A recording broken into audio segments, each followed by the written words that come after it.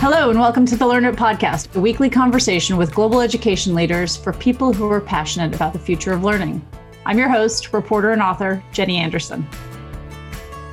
Our guest today is Lauren Herckis, an anthropologist at Carnegie Mellon University who specializes in faculty culture and the use of technology in higher education. Lauren's work is interdisciplinary by nature, but also really practical, asking questions such as why do some educators adopt new tech and others don't? I first saw Lauren present at a conference in Berlin, and I proceeded to tell every single human being I talked to afterwards about her work. At that conference, she presented on a project that asked a simple but profound question. Why did university faculty at Carnegie Mellon, an institution renowned for its learning sciences and advances in technology-enhanced learning, so often fail to adopt them? We talk about her findings, many of which I found really surprising. There's this disconnect between professional development in your domain and professional development, faculty development related to teaching. There is sometimes this lack of critical engagement with how do I do this well? You know what looks good, you know what feels good. You've been in classrooms for decades. You've been teaching since perhaps before you received a PhD. So knowing what works well means relying on what works well, and trying something new is a risk. It's an experiment. Lauren has an amazing ability to synthesize and offers pretty deep insights while also giving useful advice. She explains to leaders how they might navigate reluctance from their own teachers to embrace new technologies. We also talk about whether the acceleration of technology in education that came with COVID will be sustained. And my favorite part of the conversation is about how she radically changed a PhD course she teaches called Educational Goals, Instruction, and Assessment. She was trying to expand access to it, and the surprising benefits she discovered from the changes.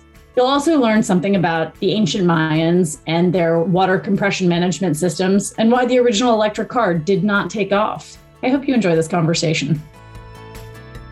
Lauren Herckis, thanks for being with us. It's my pleasure. Thanks for inviting me here today. So tell us the story of you. You're an anthropologist who studied the culture of ancient Mayan cities, as well as faculty culture and the use of technology in higher education. To practitioners and people like me, this seems like an unlikely combination. Well, in fact, I see a clear connection, but then of course I do. This is my story, I suppose. I have always been interested in how old technologies are and work and what the limits and boundaries of those tools and technologies are and how we got to where we are today. And both my archaeological work and my research in digital technology and education explore the adoption of new technologies and how those intersect with existing practices and tools, or supplant them or improve upon them, and why innovation sometimes appears really important, but then rapidly fades away, while at other moments, innovation changes everything.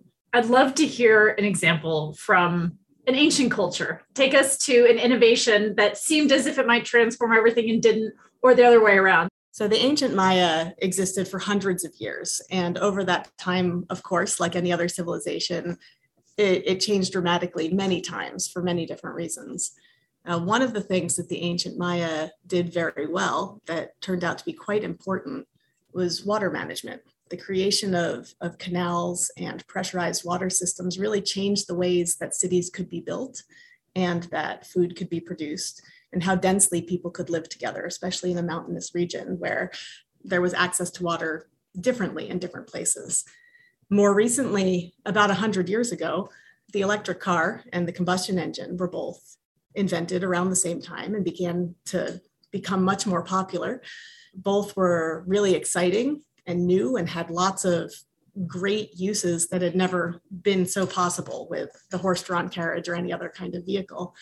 And over the course of relatively short time, a couple of decades, the electric car virtually disappeared, but the combustion engine became really important. And now that everyone is talking about electric cars, 100 years later, there's this misconception that it's this brand new idea. And it's not, it's as old as the combustion engine. Well, the idea is older. The reality of it is just as old. But the reasons that the electric car was adopted in the past decade or two more broadly, and not more broadly accepted 100 years ago, when it was just as primed, just the potential was there just as much as it is now, have everything to do with the context of society, what people need, what they want, what they can afford, what's convenient given the infrastructure that exists and the social structures that exist. The same kind of technology is much more likely to be adopted now than it was 100 years ago. So you and I first met when you were presenting some research in Berlin a few years ago, research that highlighted an interesting paradox.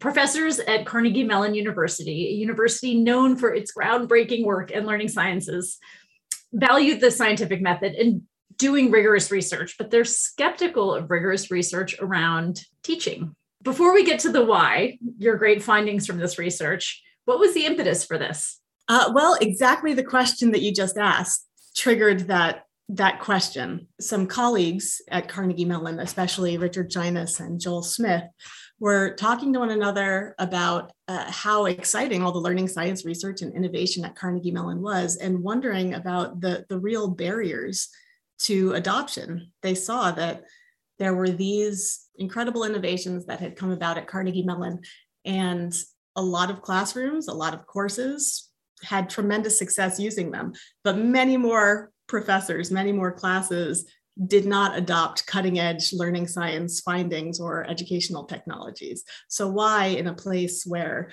there's so much innovation around educational technology, so much discovery in learning science, were we not seeing a deep and rapid use of these incredible findings?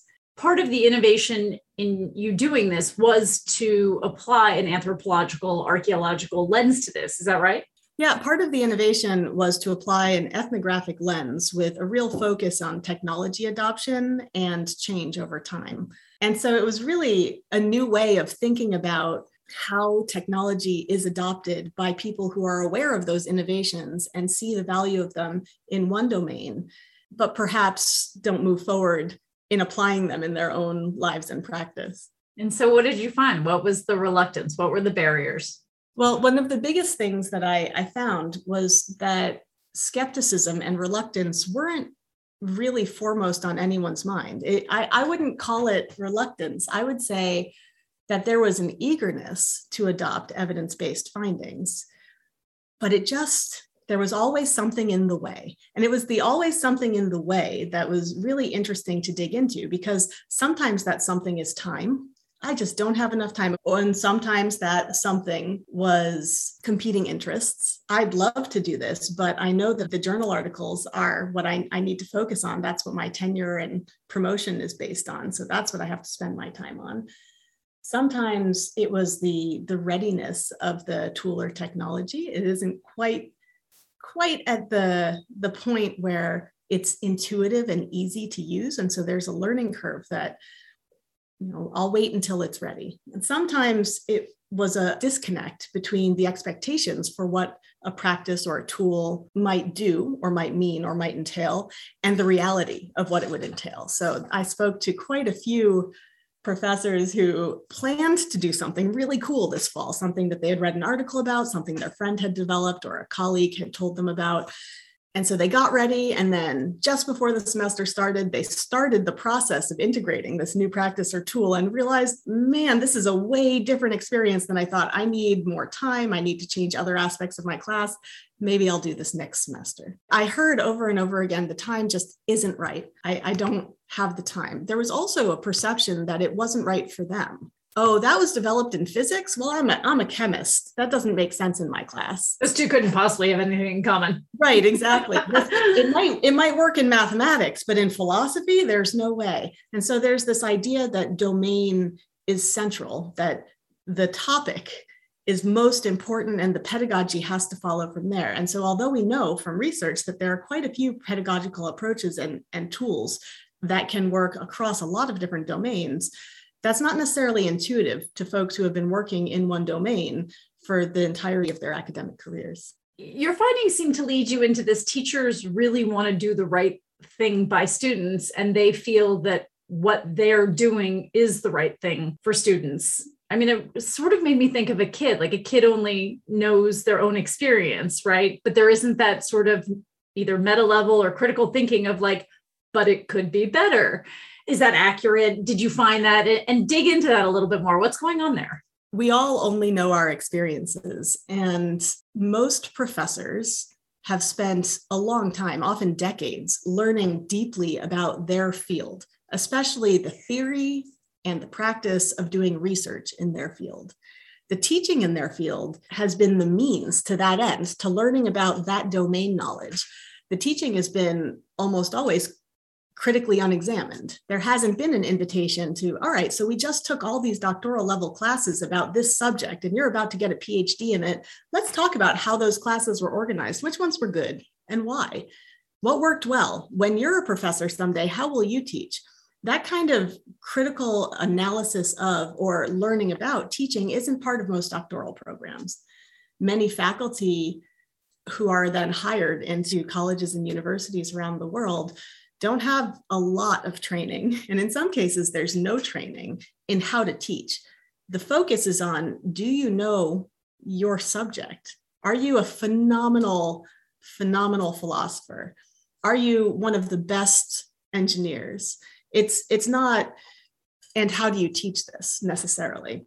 And so that question about how to teach and how to teach well goes unasked a lot of the time. And when it is asked, there's an exploration. In a lot of schools, there are orientations and training programs and faculty development efforts. In some cases, they're pretty robust.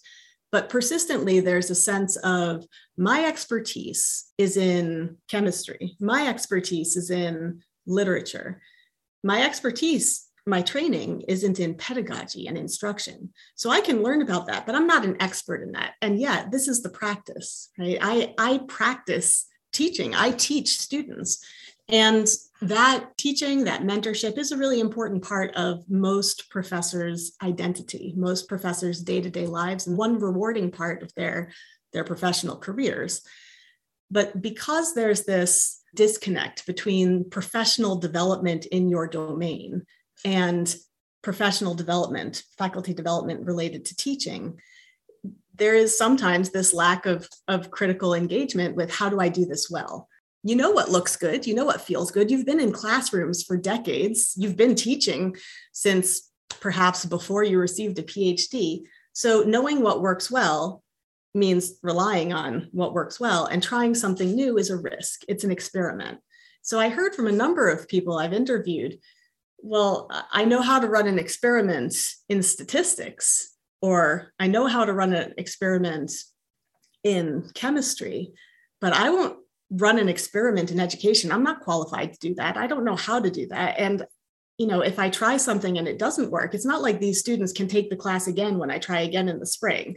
This is their only chance to take this class. And so I want to make sure that they get out of it what they need. And there's also an incentive problem here, which is that students rate teachers on their classes.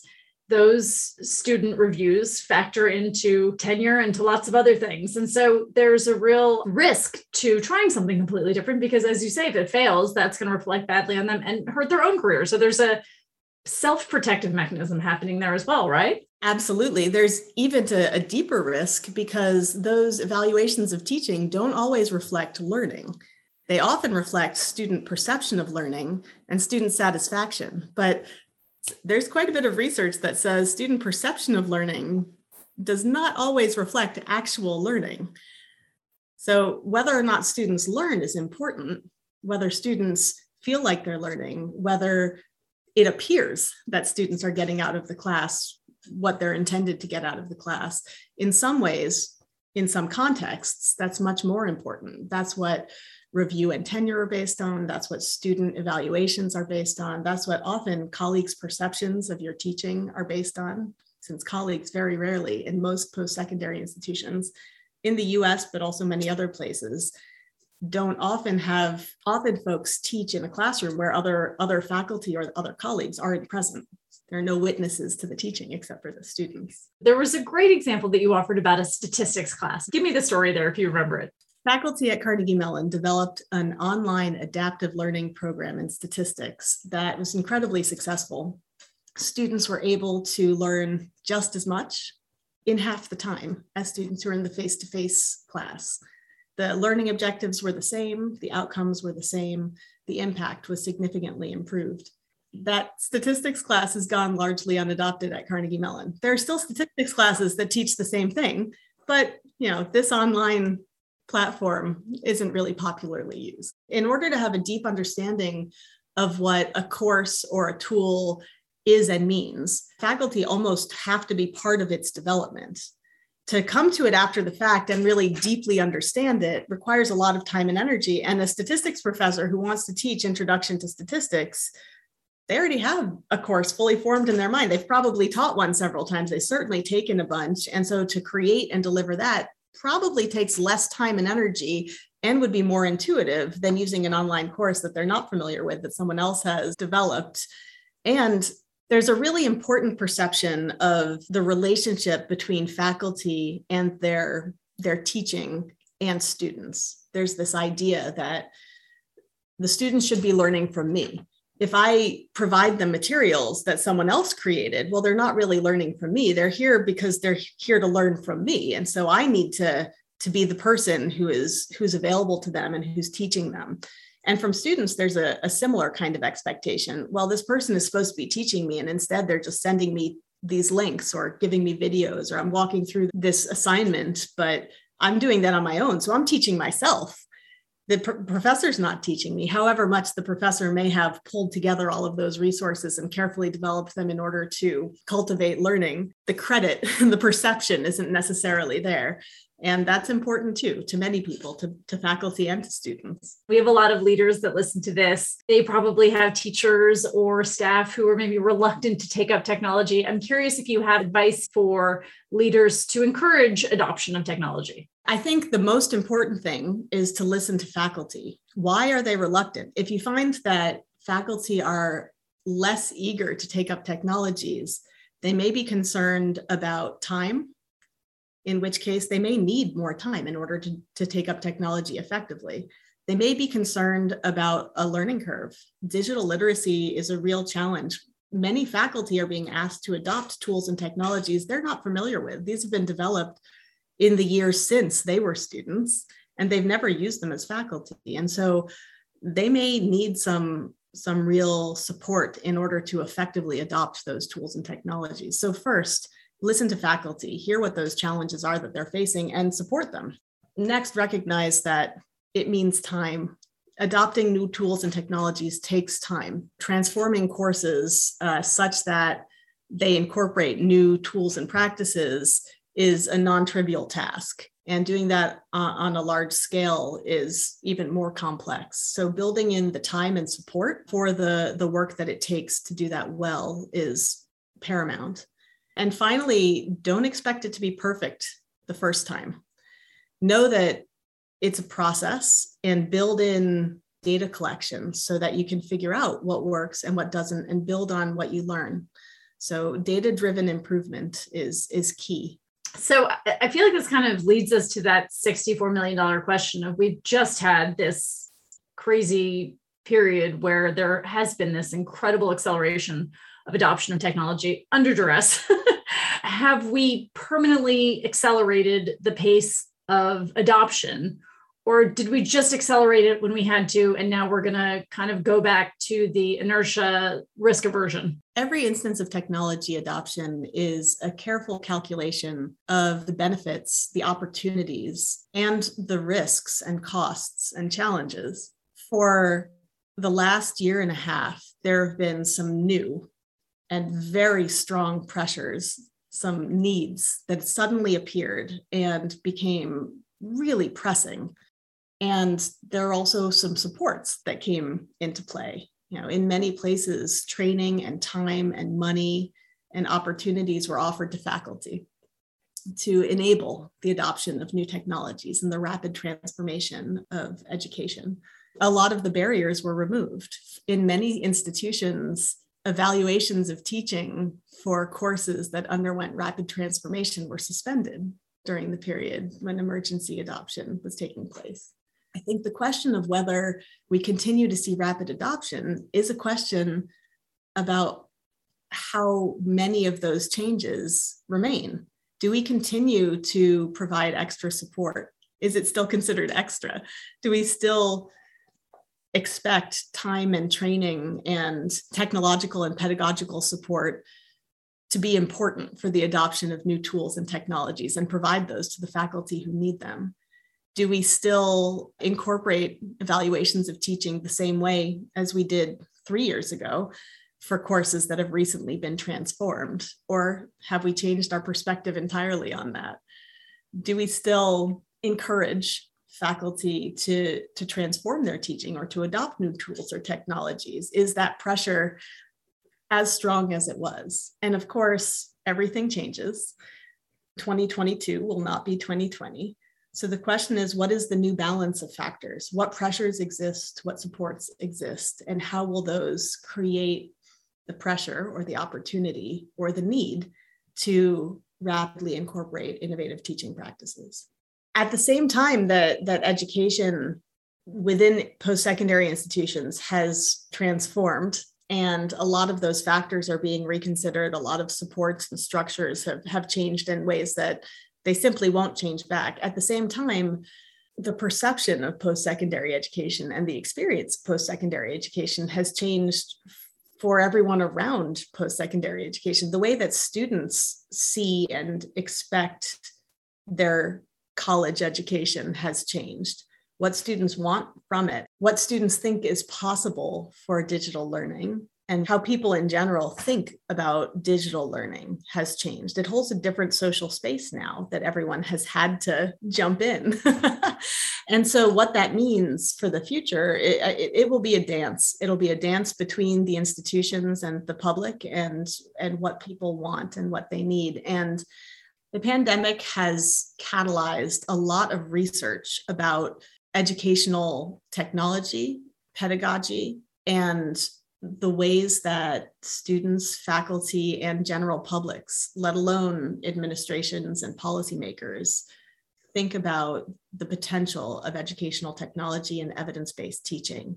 So I think that we absolutely will continue to see transformation. The direction and pace, I have no idea. You have to teach students who are getting masters and PhDs in different forms of education science, which is super meta because they must be watching you pretty closely. Like, are you doing what you teach? Talk a little bit about how you have redesigned your own course and how you're incorporating your own findings into your own teaching. So yes, teaching graduate students about teaching effectively gets about as meta as it gets. It's very demanding because the hope is that at all times, these exceptional teaching practices that you're describing are on display, that we are working through a real model, but it's also very rewarding. It's really exciting to be able to talk to students who are interested in teaching effectively about all of the ways that can be done and to explore that literature. So how to do it is both to read and think about it. So we read about the theory, we read the reports, we read the results of learning science research and education research, and to model it, we build a course or courses that exhibit all of the characteristics that we discuss in class. A course that I'm teaching right now, which is called Educational Goals, Instruction and Assessment. It's a core requirement for the Masters of Educational Technology and Applied Learning Science program at Carnegie Mellon, the MEDALS program. This course was developed some years ago, primarily by Sharon Carver at Carnegie Mellon as a doctoral seminar. Since then, of course, it's undergone some changes, and most recently it's been transformed for this master's program. And it had never had a significant online component. But in the past year and a half, of course, it has changed dramatically. In its current form, this class is very different than it was 2 years ago. There are many more students than there were. The course is entirely online, and we've incorporated an alumni mentors program, which is really exciting. This course is very feedback intensive. It's project-based, and I knew that increasing the number of students meant making some significant changes in order to account for the variety of students and the number of students. And at the same time, it seemed like a really phenomenal opportunity to bring in some other perspectives. So the idea of using recent alumni as classroom mentors came about in part because I was trying to figure out how to grapple with scale. But as I started thinking about how the program might work, pretty quickly realized that working with alumni had a lot of potential to serve other benefits as well.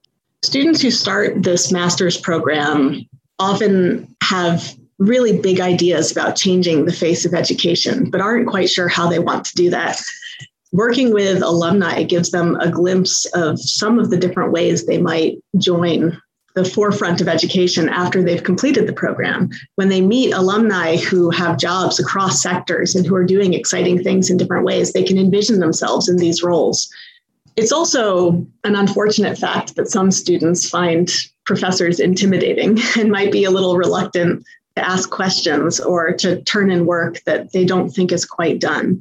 And so having a recent alumni who they can talk to about the nature of the work, the fact that it's really okay to turn in a draft and get feedback and build on it, or that the course is incredibly demanding and yet so rewarding, or to ask questions of and be a little less intimidated is a huge opportunity.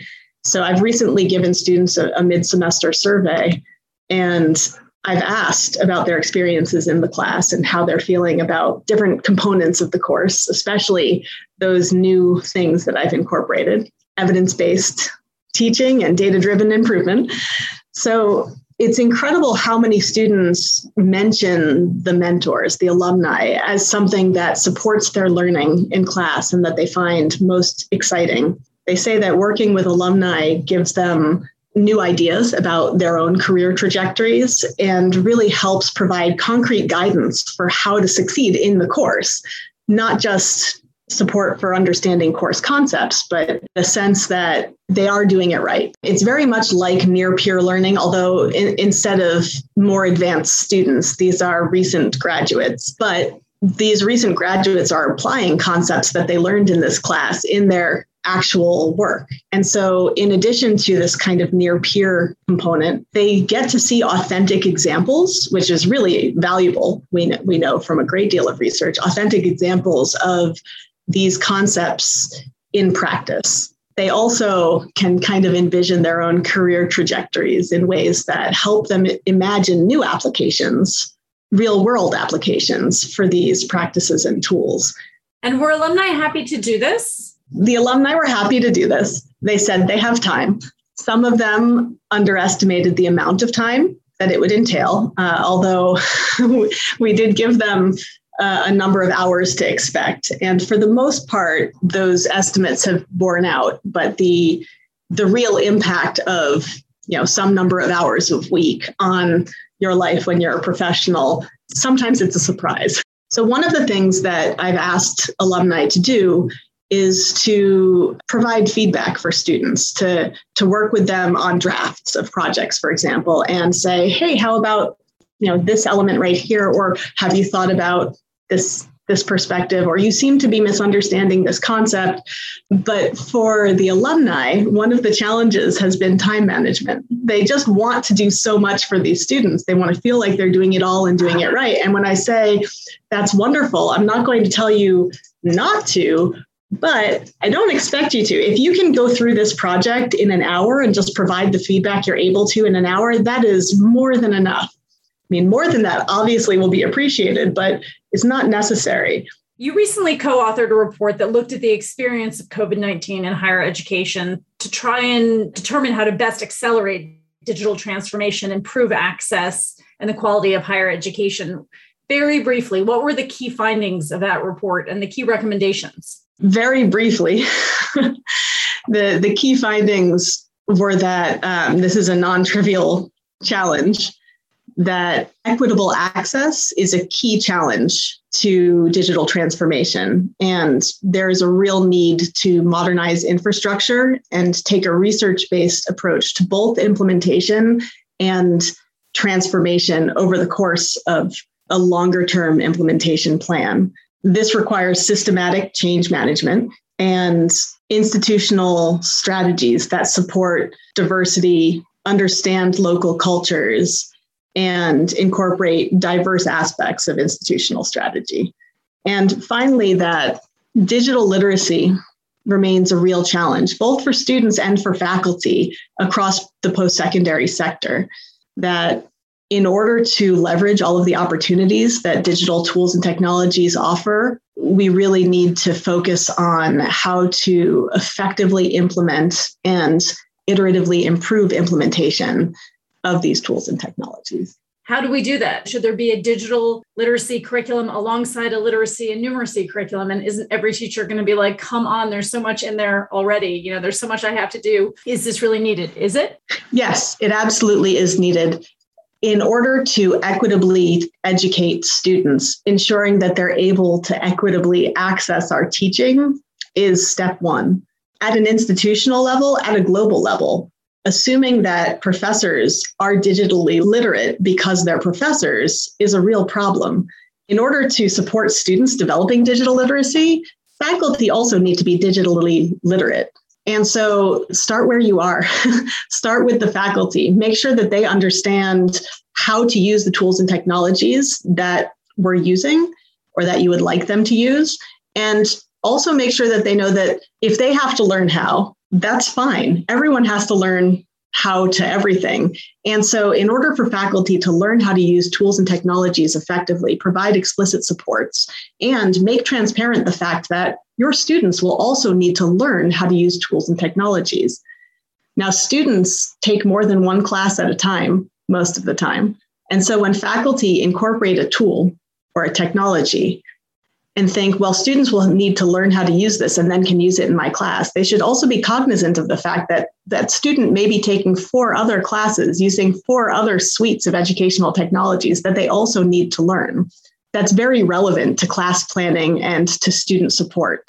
Thinking about the fact that your students are learning about 4 different topics and also learning to use 4 different sets of tools can help you really support students and target learning. So is the onus not on the administration to unify that for them? Absolutely. Keep in mind the user experience, and the user is the student, and also the user is the faculty. Those are 2 different types of experience that are both incredibly important in post-secondary education when we're talking about digital technologies. So think about how faculty can easily and without jumping through a ton of hoops, access and use effective educational technologies in effective evidence-based ways. Think about the ways that students will access the tools and technologies they need in order to move through their own educational experience without jumping through too many hoops. So that integration is really important. And yet there is tension between integration and consolidation, which really support ease of use and innovation. When we try and make change, we either have to change everything at once or bits and pieces. Changing bits and pieces when everything is deeply integrated can upset the balance, right? Can make everything more complex. So really making a plan for implementation, collecting that data to see what the outcomes are if it is complicating other aspects of the system or other aspects of education or course delivery, and being able to rapidly change if you see that the benefits are not outweighing the barriers is very important. So we have run out of time. I have to ask you our 3 rapid fire questions. What's your favorite book about learning? I think my favorite book about learning is How Learning Works. It's just a wonderful book that I use in my teaching, and I really enjoy reading and rereading. Who's that by? It's by Susan Ambrose and a number of colleagues at Carnegie Mellon. Perfect. What's your favorite book not about learning? I would say The Goldbug Variations by Richard Powers. It's a really beautiful novel. And what are you binge watching? I am not binge watching anything at the moment. What is the most recent thing that I binge watched? The Great British Bake Off. Lauren, thank you so much for being with us. Thank you for your time. Education is a space where everyone often seems to be an expert because they were educated once, even if it was 30 years ago and the internet didn't exist and personalized education probably meant friendly education, which is why I enjoyed this conversation so much. Lauren picks things apart and then explains them so methodically that you're able to form a more sophisticated opinion about something like why college professors sometimes can seem kind of outdated. The easy answer is they're Luddites, trapped in another time, slightly arrogant about their expertise and perhaps a little bit lazy or set in their ways. Lauren paints a very different picture of rational actors responding to the incentives of their profession, publish or perish, who worry if they try something and fail, it will hurt their students, and who believe, above and beyond everything else, they are domain experts and should concentrate their time on their domains, not learning new technology and totally rewriting their courses in ways that may or may not be helpful.